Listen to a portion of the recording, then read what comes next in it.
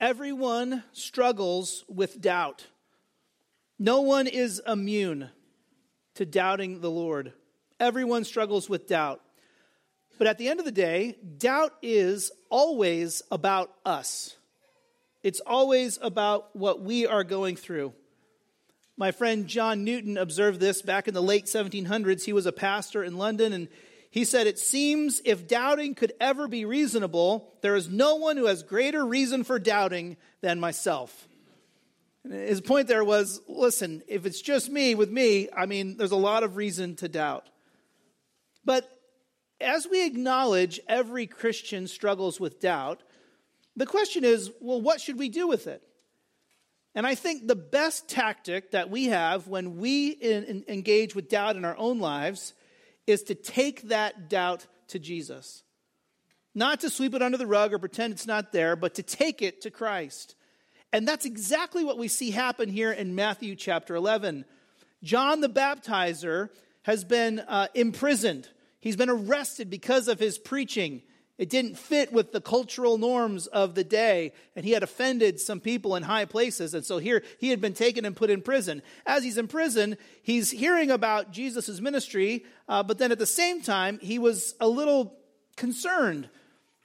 Now, we'll talk about the reason why he was concerned in a minute, but one way or another, he wondered if Jesus was the real deal. He doubted. He wavered.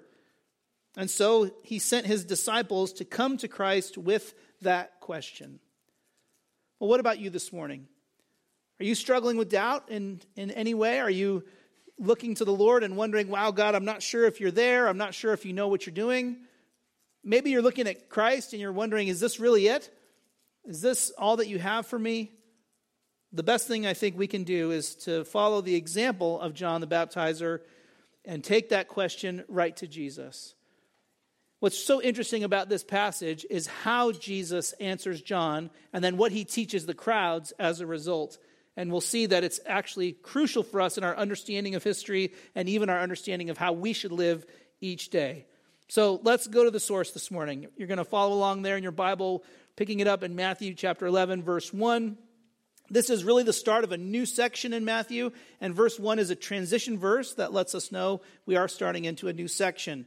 So there Matthew writes, when Jesus had finished giving instructions to his 12 disciples, he moved on from there to teach and preach in their towns. Now, their towns means the towns of the Jews. That's the idea. And so we don't get any record of the missions trip or the results. Matthew just kind of moves on to the next phase of his gospel, all right? But what we do learn from verse 1 is that Jesus continued to teach and preach.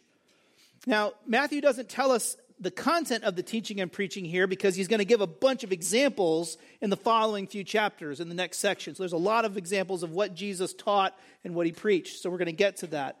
But we do have in a few verses earlier in Matthew a little summary of what Jesus taught and preached. Matthew calls it the gospel of the kingdom, the good news of the kingdom. So Jesus was teaching people the good news that he had arrived as the Messiah, and because he had arrived, you could now have access into the kingdom of God. This was the dawn of the arrival of God's kingdom. And so Jesus is going around teaching and preaching that. And as, again, he's preaching, this is where John the Baptizer is starting to waver and have his doubts. So we pick it up in verse 2, and we see John struggle. Verse 2, now when John heard in prison what the Christ was doing, he sent a message through his disciples. Before we get to the message, a note on verse 2. You'll notice in the CSB it said that when John heard in prison what the Christ was doing, just worth reminding everyone that the term Christ is technically the word Messiah, right? The anointed one. And so it's not Jesus' last name, just so we're all on the same page. Now, sometimes later in the New Testament, authors will use that term to refer to Jesus. They refer to him as Christ or the Christ. And so it's not inappropriate for us to refer to Jesus as Christ or the Christ. But when we do, I think it's always important we just note that that phrase means something.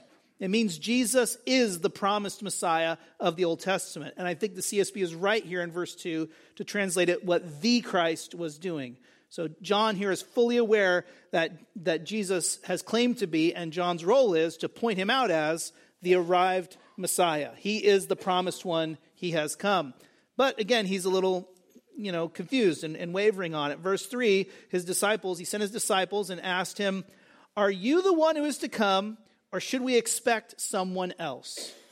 Now, before we're too harsh on on John the Baptizer here, we need to just recognize that there are plenty of reasons why he may have doubted that Jesus was the Messiah. Maybe he thought Jesus is just another prophet in like the line of prophets pointing to the coming Messiah. He didn't know. But he's in prison, right? And generally speaking, the expectations from the Old Testament were the Messiah was going to come and like that was going to be it. Like you're going to take care of the enemies and set up God's kingdom and mop up all the trouble spots and it's going to be good. So I don't think getting arrested and thrown in prison was in that general, equation. Now, if you carefully read the Old Testament, you might see, oh yeah, the Messiah would suffer, but let's just forgive John the Baptizer for thinking that once Jesus arrived, it was like go time. And so maybe John was frustrated that Jesus wasn't being political enough in his ministry. It's possible. Matthew doesn't tell us. Or maybe John was frustrated because Jesus wasn't being religious enough. Isn't that a funny thing to say?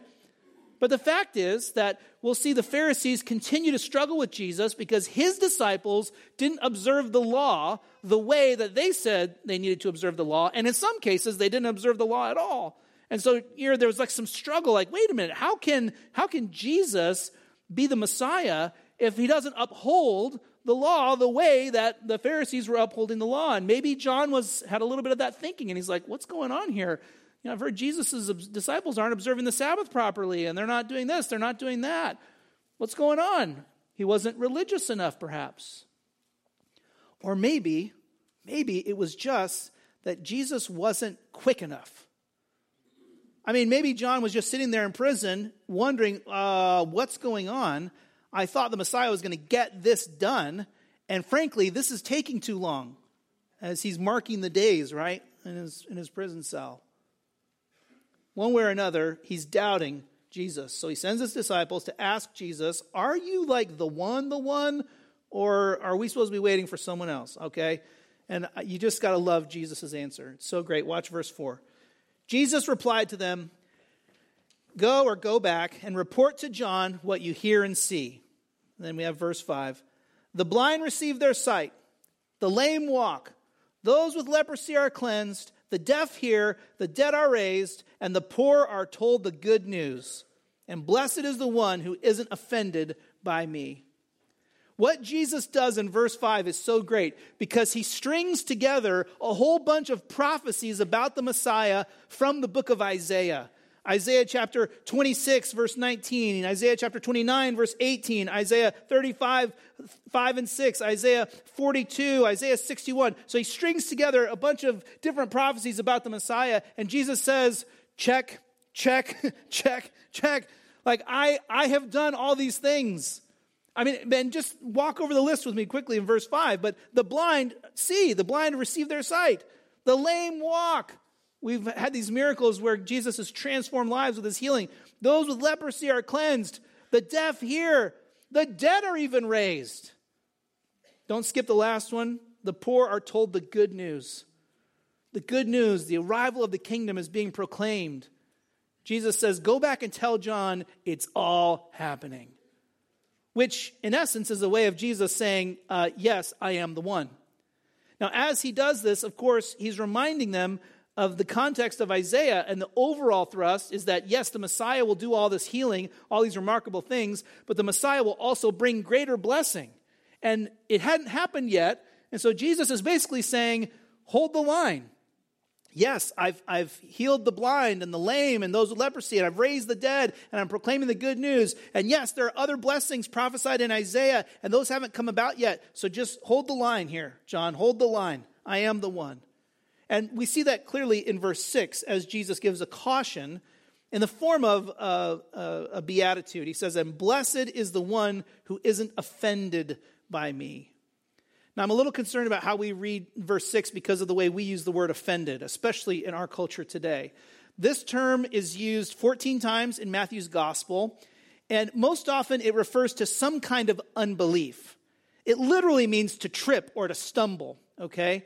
And so the idea here is Jesus is saying that how you respond to me is everything. And just because I'm not political enough for you, just because I'm not religious enough for you, just because I'm not doing the work quickly enough for you, like all of that should not lead you to doubt me, to stumble over me, and basically what he means is reject me. So blessed is the one who doesn't reject me because I'm not doing the mission the way you thought it was going to be done or the way you want it to be done. So Jesus challenges John's disciples as they take the message back to John, and he says, listen, I am the Messiah. It is happening, but you got to hold the line. Be careful that you don't stumble over me and reject me because I'm not doing things the way you want them done. At the end of the day, in verses 1 to 6, we learn that Jesus is who we're looking for. I mean, that was the question, wasn't it? Jesus, are you the one we're looking for? Or are we waiting for another one? And Jesus says, yep, I'm him. I'm the one you're looking for. I'm the one you've been waiting for. I'm the one who will meet your needs and satisfy your soul and provide all these blessings that are prophesied and more. Jesus says, I am that one. But be careful how you respond to me. And that caution, I think, really echoes throughout the history of the church. That we are called to be careful that we don't stumble because we're frustrated with Jesus. I think those three areas that John may have struggled with, again, we don't know what it was specifically, and I think that's helpful to us because it could be any of these reasons or others. But just think about those reasons. We do often struggle sometimes with Jesus because he's not political enough. Sometimes we are so wrapped up in the politics, we're more concerned about politics than we are about Christ. That's a problem. Or sometimes we're frustrated because Jesus isn't religious enough. Namely, that his view of what true spirituality is conflicts with a man-centered, works-based view. And he pushes back hard against that man-centered, performance orientation, law-keeping mentality. He's not okay with it.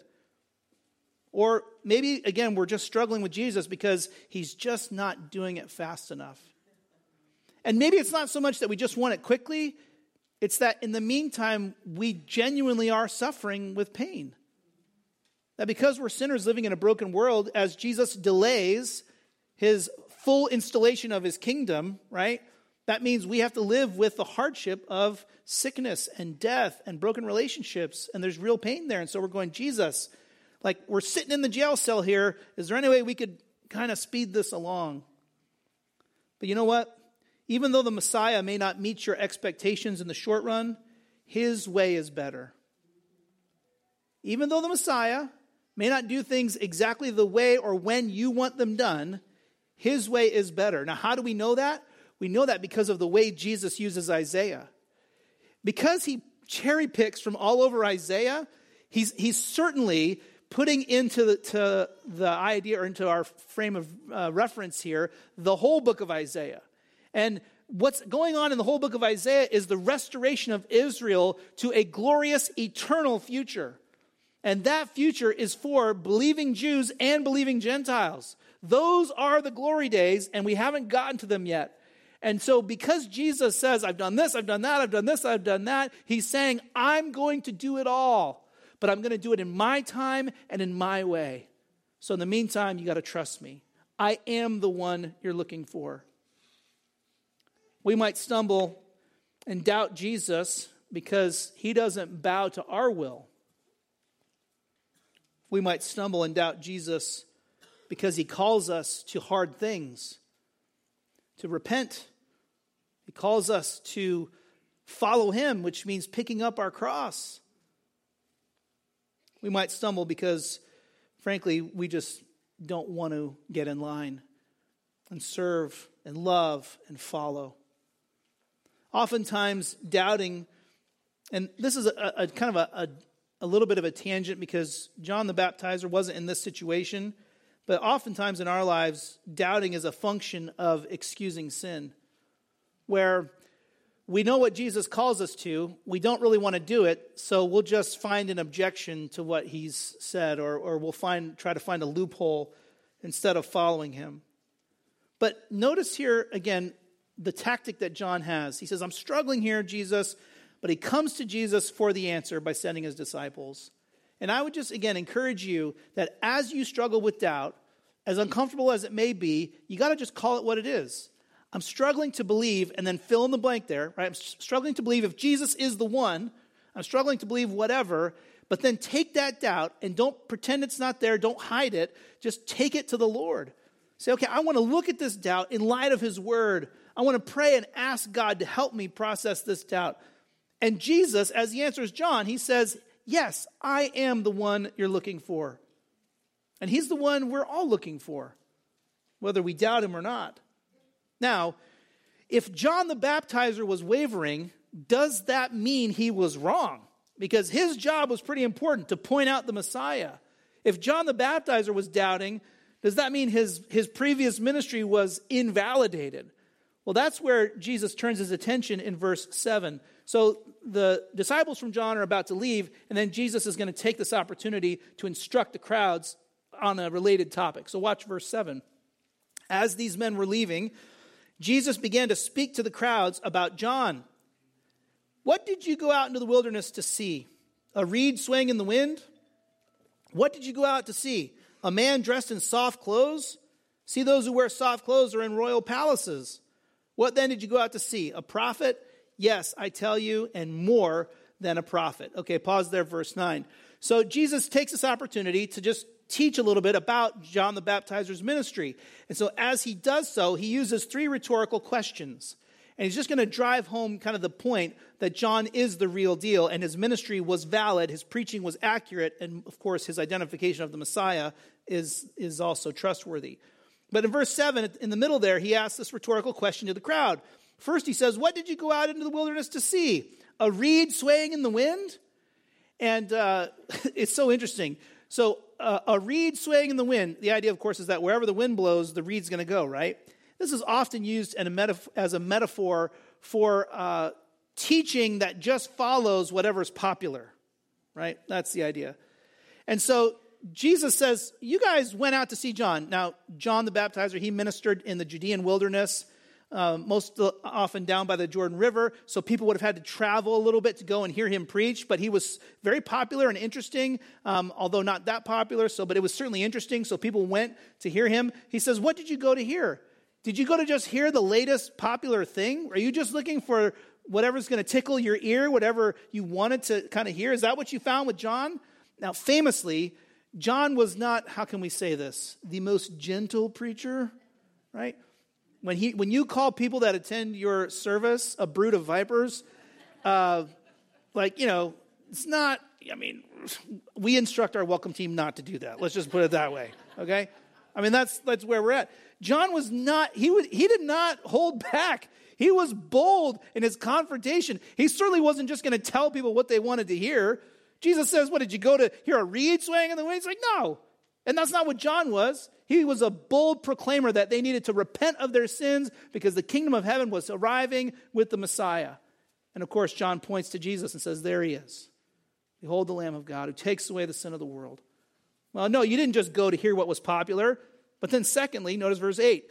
What then did you go out to see? A man dressed in soft clothes. See, those who wear soft clothes are in royal palaces. Now, this is really interesting. Now, it's all about fashion, okay? And the idea is this. Did you go out to see somebody who was really trendy? And trendy in the sense of popular in the court with the king. Like the idea is that you would wear soft clothes in the royal palace in the court of the king. The latest fashions, the finest linens, that's what you would wear in the royal court. The king doesn't want people that look ridiculous with him. He wants all the latest, fashion and everything that's cool and popular or whatever. So Jesus says, did you go to see John just to see what was popular? Now, there's a little irony here because it turns out John at that very moment was in a royal palace. He was just in the dungeon. And there's also a little wink here because I don't know if you remember the description of John the Baptizer, but does anybody remember his favorite kind of clothing to wear, what it was made of? Camel's hair. Okay? Do you know why you can't get clothing made of camel's hair at Costco? Because it's not soft. It's ridiculous. It's rough. You don't make clothing out of camel's hair. I've ridden camels. Take my word for it, okay? That's not. It's rough. It's coarse hair. It's not great for clothing. But as the prophet, John wasn't concerned with what was cool. He wasn't concerned with what would make him acceptable with the king and in court. He was concerned with the message that the Messiah was coming and indeed had arrived. So repent from your sins and turn to him in faith. That was his message. So it wasn't popular. It wasn't cool. It wasn't trendy. He wasn't a man dressed in soft clothes. That wouldn't benefit anybody. Somebody just to follow trends. Verse 9, what then did you go out to see? A prophet? Yes, finally. Yes, I tell you. And more than a prophet. Well, what does he mean, more than a prophet? John the Baptizer is basically the last prophet of the Old Testament era, okay? But all the other Old Testament prophets, including Isaiah, and as we'll see in a minute, Malachi, they all pointed forward to the Messiah. The Messiah is coming. And so they looked forward. The Messiah is coming. Wait for him. Look for him. The Messiah is coming. The Messiah is coming, right? And so all the prophets have this forward trajectory where they're looking forward to the Messiah. John the Baptizer says, the Messiah is coming, and now he's here. And John the Baptizer was the only prophet who could point to the Messiah in the flesh and say, there he is. That's what Jesus means when he says he's more than a prophet. Jesus says, listen, you went out to the wilderness because you wanted to hear from God, and rightly so. Every single human being needs to hear from God. Jesus says, what's crucial, though, is that as you understand what God is saying, you understand that message all centers on who he is. Jesus says John the Baptizer is the real deal. His message was legit. You didn't go to hear him because he was popular or just told you what you wanted to hear. Or he was popular with the king or with culture, whatever. You went to hear him because he was a prophet. And don't forget, he was more than a prophet because he pointed you to me. In answering and teaching the crowd about John the Baptizer, Jesus is actually teaching the crowd about himself and his identity as the Messiah. Notice what happens in verse 10 and 11. Watch. So Jesus goes on, right? So he's settled the issue about why they went to hear him. And he says, this is the one about whom it is written. See, I am sending my messenger ahead of you. He will prepare your way before you. This is a quote from Malachi chapter 3, verse 1. This is a prophetic looking ahead, right? A prophecy about the arrival of the Messiah. But what's interesting here is that Jesus changes the pronouns because in the original, he says, see, I'm sending my messenger ahead of me. But in this case, Jesus changes it to you because he wants the crowd to understand that he is the Messiah, right? That he is the one. So Jesus grabs onto this. He also adapts the last clause to match Exodus 23, verse 20, where God talks about sending his angel ahead of the nation of Israel. And so the divine messenger is the idea. And so, of course, here Jesus is claiming that he indeed is the Lord. And John the Baptizer, as the forerunner of the Messiah, pointed to him. So again, it's all centering now on Christ. Jesus says, Malachi 3:1 has been fulfilled, and I'm here. Watch verse 11. Therefore, truly I tell you, among those born of women, no one greater than John the Baptist has appeared. Now, we pause there. This is a really cool sentence, okay? And how interesting is it to see that Jesus thought so highly of John the Baptizer? This is not about John the Baptizer in his character or morality. This is about his role. And this is what Jesus is saying. John the Baptizer is greater than Moses. John the Baptizer is greater than Abraham. John the Baptizer is greater than David. He's greater than Isaiah. He's greater than Malachi. And as we'll see, he's even, in some sense, greater than Elijah. Which, that was shocking and controversial. So, okay, John the Baptist, as the last prophet of the Old Testament, because he actually pointed the Messiah, had a special and unique role. And so that was why he was greater than those other prophets and those other famous individuals in the Old Testament. But then note the rest of the verse. It's so significant. Jesus says, but the least in the kingdom of heaven is greater than he. Now, what's he saying here? Jesus is saying, John, greater than Moses, greater than Isaiah, greater than Elijah even. He points to the Messiah directly, right? How cool is that? But what John will not live to see is the actual culmination of the Messiah's work. John will not live to see Jesus go to the cross for us. He won't live to see the Passover lamb die to take away the sins of the world. And he won't live to see Jesus rise from the dead and conquer sin and death on the third day. But the fact is, every single Christian after the death and resurrection of Jesus doesn't have to say, oh, he might come, he might come, he might come. We can say, he came. He came, and look at what he did. Basically, Jesus is saying his disciples, both those who were living at that moment, but then also, and maybe especially those who would come later, right? Even the least in the kingdom of heaven is greater than John the Baptizer. Not in character or in performance or anything like that, not in morality or whatever. He's saying you're greater in your role because you get to point to me and say, look, the Messiah came and he died for our sins and he rose from the dead. It's not it might happen or it will happen. It has happened. Brothers and sisters, we learned this morning that Jesus is the center of it all.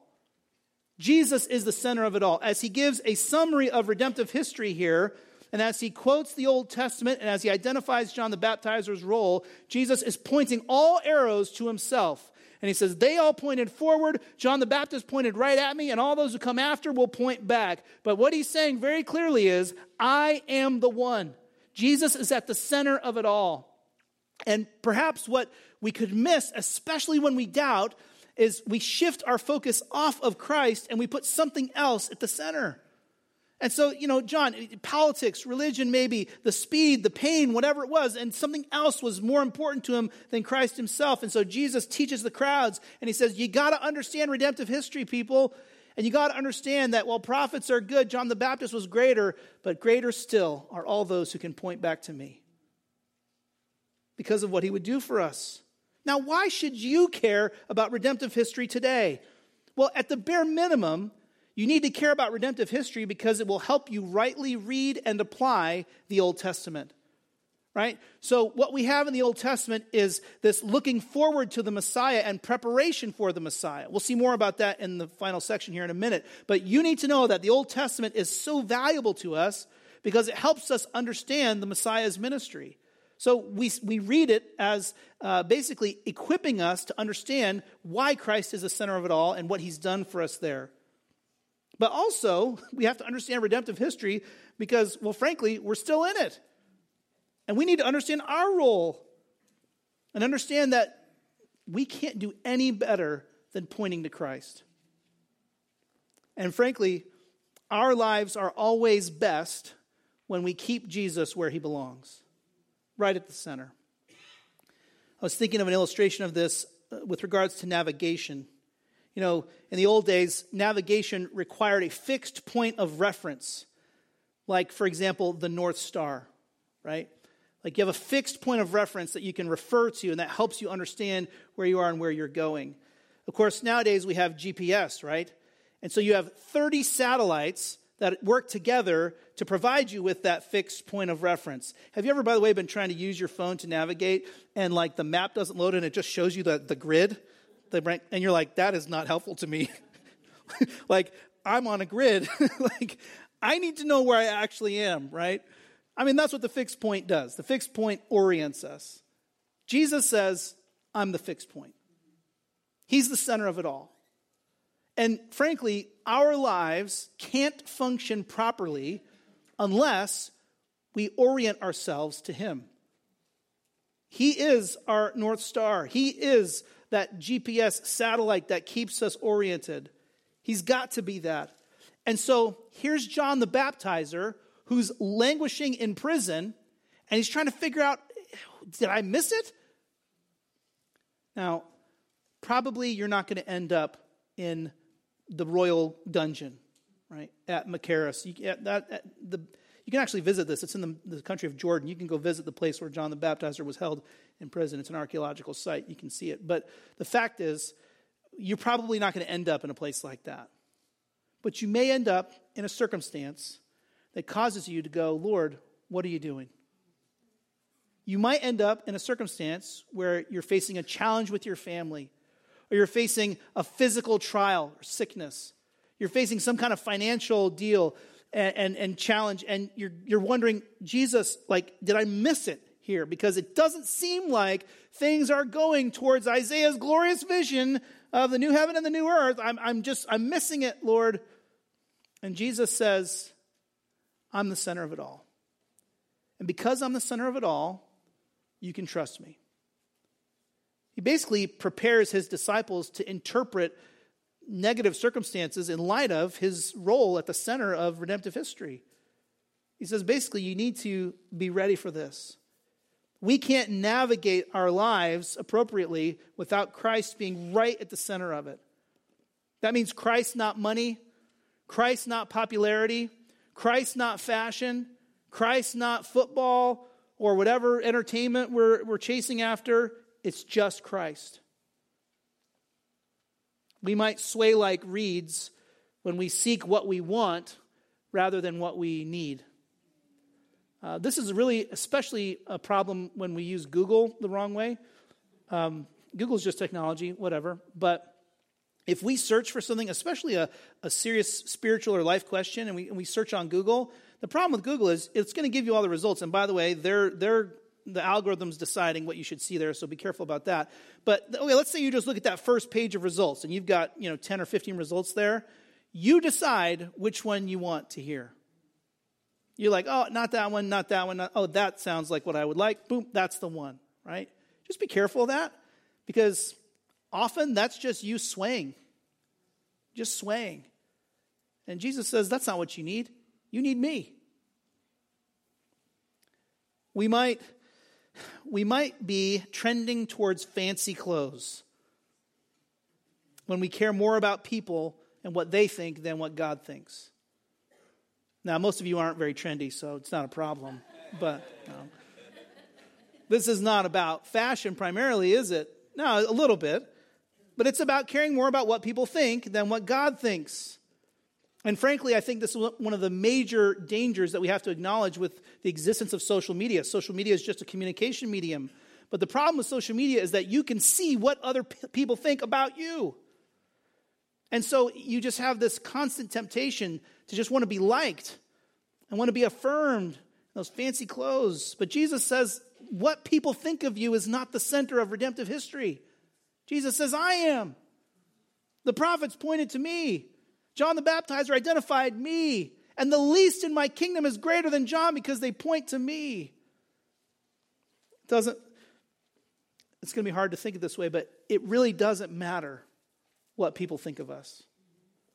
It really doesn't. It's hard. Now, yes, the gospel is relevant to popular culture. And yes, the gospel is relevant to politics, absolutely. But it's relevant to each of those things in that it presents a contrary worldview. The gospel of the kingdom says there is a kingdom and its capital isn't Trenton and it's not Washington, D.C. That there's a kingdom and it has a king. Jesus says, I'm the center of it all. And we've got to orient our lives around that. Perhaps you're here this morning and you're doubting because your life has gotten off-centered. Right? You've taken your eyes off of Christ, and there's something else that's right at the center there that you're focused on. The fact is, though, that if we have Christ at the center, it equips us to navigate even the most challenging circumstances, like persecution. Watch verse 12. Not everyone is a follower of Jesus. Jesus teaching still in this paragraph, teaching about John the Baptizer. He says, from the days of John the Baptist until now, the kingdom of heaven has been suffering violence, and the violent have been seizing it by force. Now, what's going on here is pretty clear.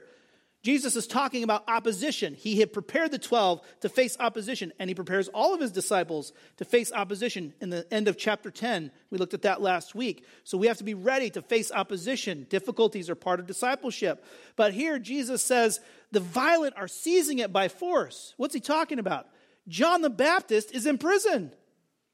I mean, he's like, there are people who are using their power and authority to actively and violently oppose the advancement of my kingdom.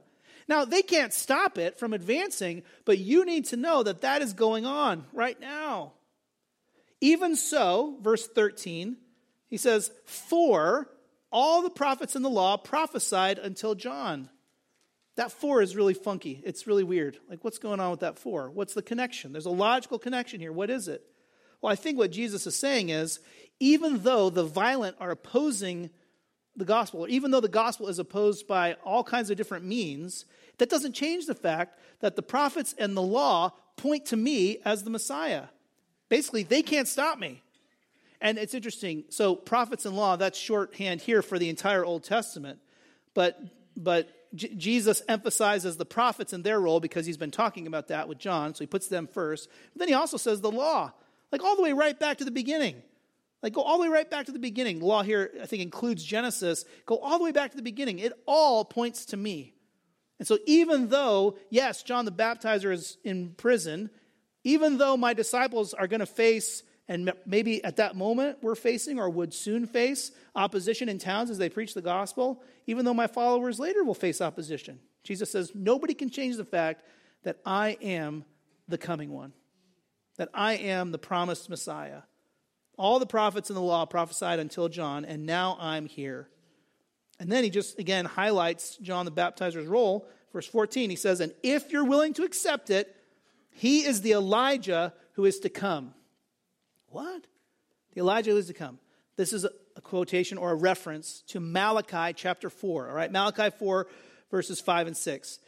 In Malachi 4, 5 and 6, Malachi is the last prophet in the Old Testament, and he is basically painting this picture of the arrival of the Messiah after Elijah returns as the forerunner of the Messiah. So Elijah's going to come, and then the Messiah is going to come. So that's the prophecy, okay? And what Jesus says here is John the Baptizer is the Elijah from Malachi 4. In Luke chapter 1, verse 17, Luke tells us that it's that John came in the spirit and power of Elijah, is the wording that's used there. But the fact is, as far as Jesus is concerned, that the arrival of John the Baptizer as the herald of the Messiah is the fulfillment of the prophecy in Malachi 4. So again, despite opposition, the Messiah has come. And then he concludes this section with this call to respond. It's from the prophets. It's well known and well used. He says, let anyone who has ears listen. Let anyone who has ears hear. What is he saying here? Well, he's saying opposition is part of God's plan, but that doesn't change the fact that you still have to keep me at the center. Opposition is part of God's plan. Even so, John the Baptizer, Elijah 2.0 was right. I have come, and I am the promised Messiah, the rescuer. So yes, John the Baptizer will get thrown in prison. And yes, the 12 will face opposition on their missions trip. But Jesus could have gone on. He could say, yes, I will suffer for you and die and rise from the dead. And he could say, as he did in chapter 10, the fact is, if you follow me, you will face opposition too. And when you face opposition, just remember that nobody can change the fact that I am the one. No one can change the fact that I am the prophesied Messiah. So you have to ask, do you have ears to hear? There's kind of two layers on that question, I think. The first is for those who are not followers of Christ. Maybe you're here and you're not a Christian, right? The message here is, do you or are you ready to trust Christ and believe that he is who John the Baptizer said he is? That he is that promised Messiah. He is the one you're looking for. He's the only one that can meet those needs. And he will, ultimately. There's a reminder here of the open call of the gospel. As long as you're drawing breath, you have an opportunity to turn to Christ. If you have questions about that, make my week. Talk to me. I would love to share more with you about what it looks like for you to trust Christ. But there's also a second layer to this question. There's a layer to this question that directly addresses followers of Christ. The question is, are you seeking comfort more than Christ? Okay, John the Baptizer's in prison. The plan's still moving forward. Yeah, the 12 are going to face opposition. Don't worry. I'm going to be crucified. It's okay. The plan is moving forward. And yes, all of my followers will face opposition of some level. And the fact is, I'm still sovereign. My plan is still advancing. And just because you're uncomfortable doesn't mean that things aren't right. This is so hard for us on so many levels. But we have to ask the question, am I comfortable with Christ at the center of my life, even though it means hard things for me? And will I keep him at the center when I'm suffering, when I'm undergoing particularly persecution? I think it applies to general pain for sure, but particularly here the idea is persecution. Another way to ask it is, are you keeping him at the center? Are you keeping him at the center? This is one of the reasons why we desperately need each other so much. We are a gift to each other because one of the things that we get to do with one another throughout the course of the week is just say, hey, how's it going? Are you keeping Christ at the center?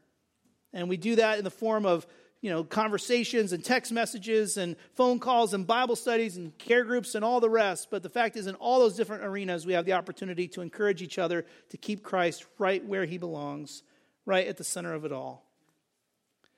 I told you about my friend Newton talking about doubt. He went on.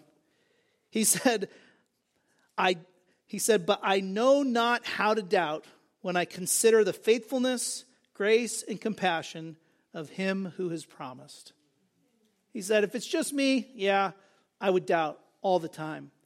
But he said, when I look at Christ, I don't know how to doubt. John wondered. He wavered, but he went to Christ. If you're here today and you're wondering or you're wavering, go to Christ. But as you do, right, listen to what he says. Because what he says is, I have come, I'm at the center of it all, and yes, I'm here for you. Doubt may have you looking inward, but Christ says, look to me. Let's pray together, and we'll ask God to help us keep him at the center of our lives. Lord, once again, we thank you for the gift of your word, for how this passage helps us so much today. We thank you especially for the reminder, Lord Jesus, that you are at the center of redemptive history, that the prophets and the law, they all point to you. We thank you for the special role that John the Baptizer had in being the forerunner of the Messiah and being able to point to you directly. But Lord, we just thank you that the least in the kingdom is greater than him, because we can point to not only the fact that you came, but also that you died and rose from the dead. Lord, help us to keep you at the center. Help us to be honest about our doubts. Help us to encourage one another to keep you at the center. Lord, protect us from being reeds swaying in the wind. Protect us from seeking popularity and peer approval. Lord, protect us from wanting the easy road rather than what is best for your glory and for our good. Lord, help us to trust you, even if it means we have to languish away in a prison. Lord, we thank you for the ministry and the impact of John the Baptizer, and we pray that you would help us to be faithful stewards of the gospel and faithful followers of you. And we pray these things in your name, Lord Jesus. Amen.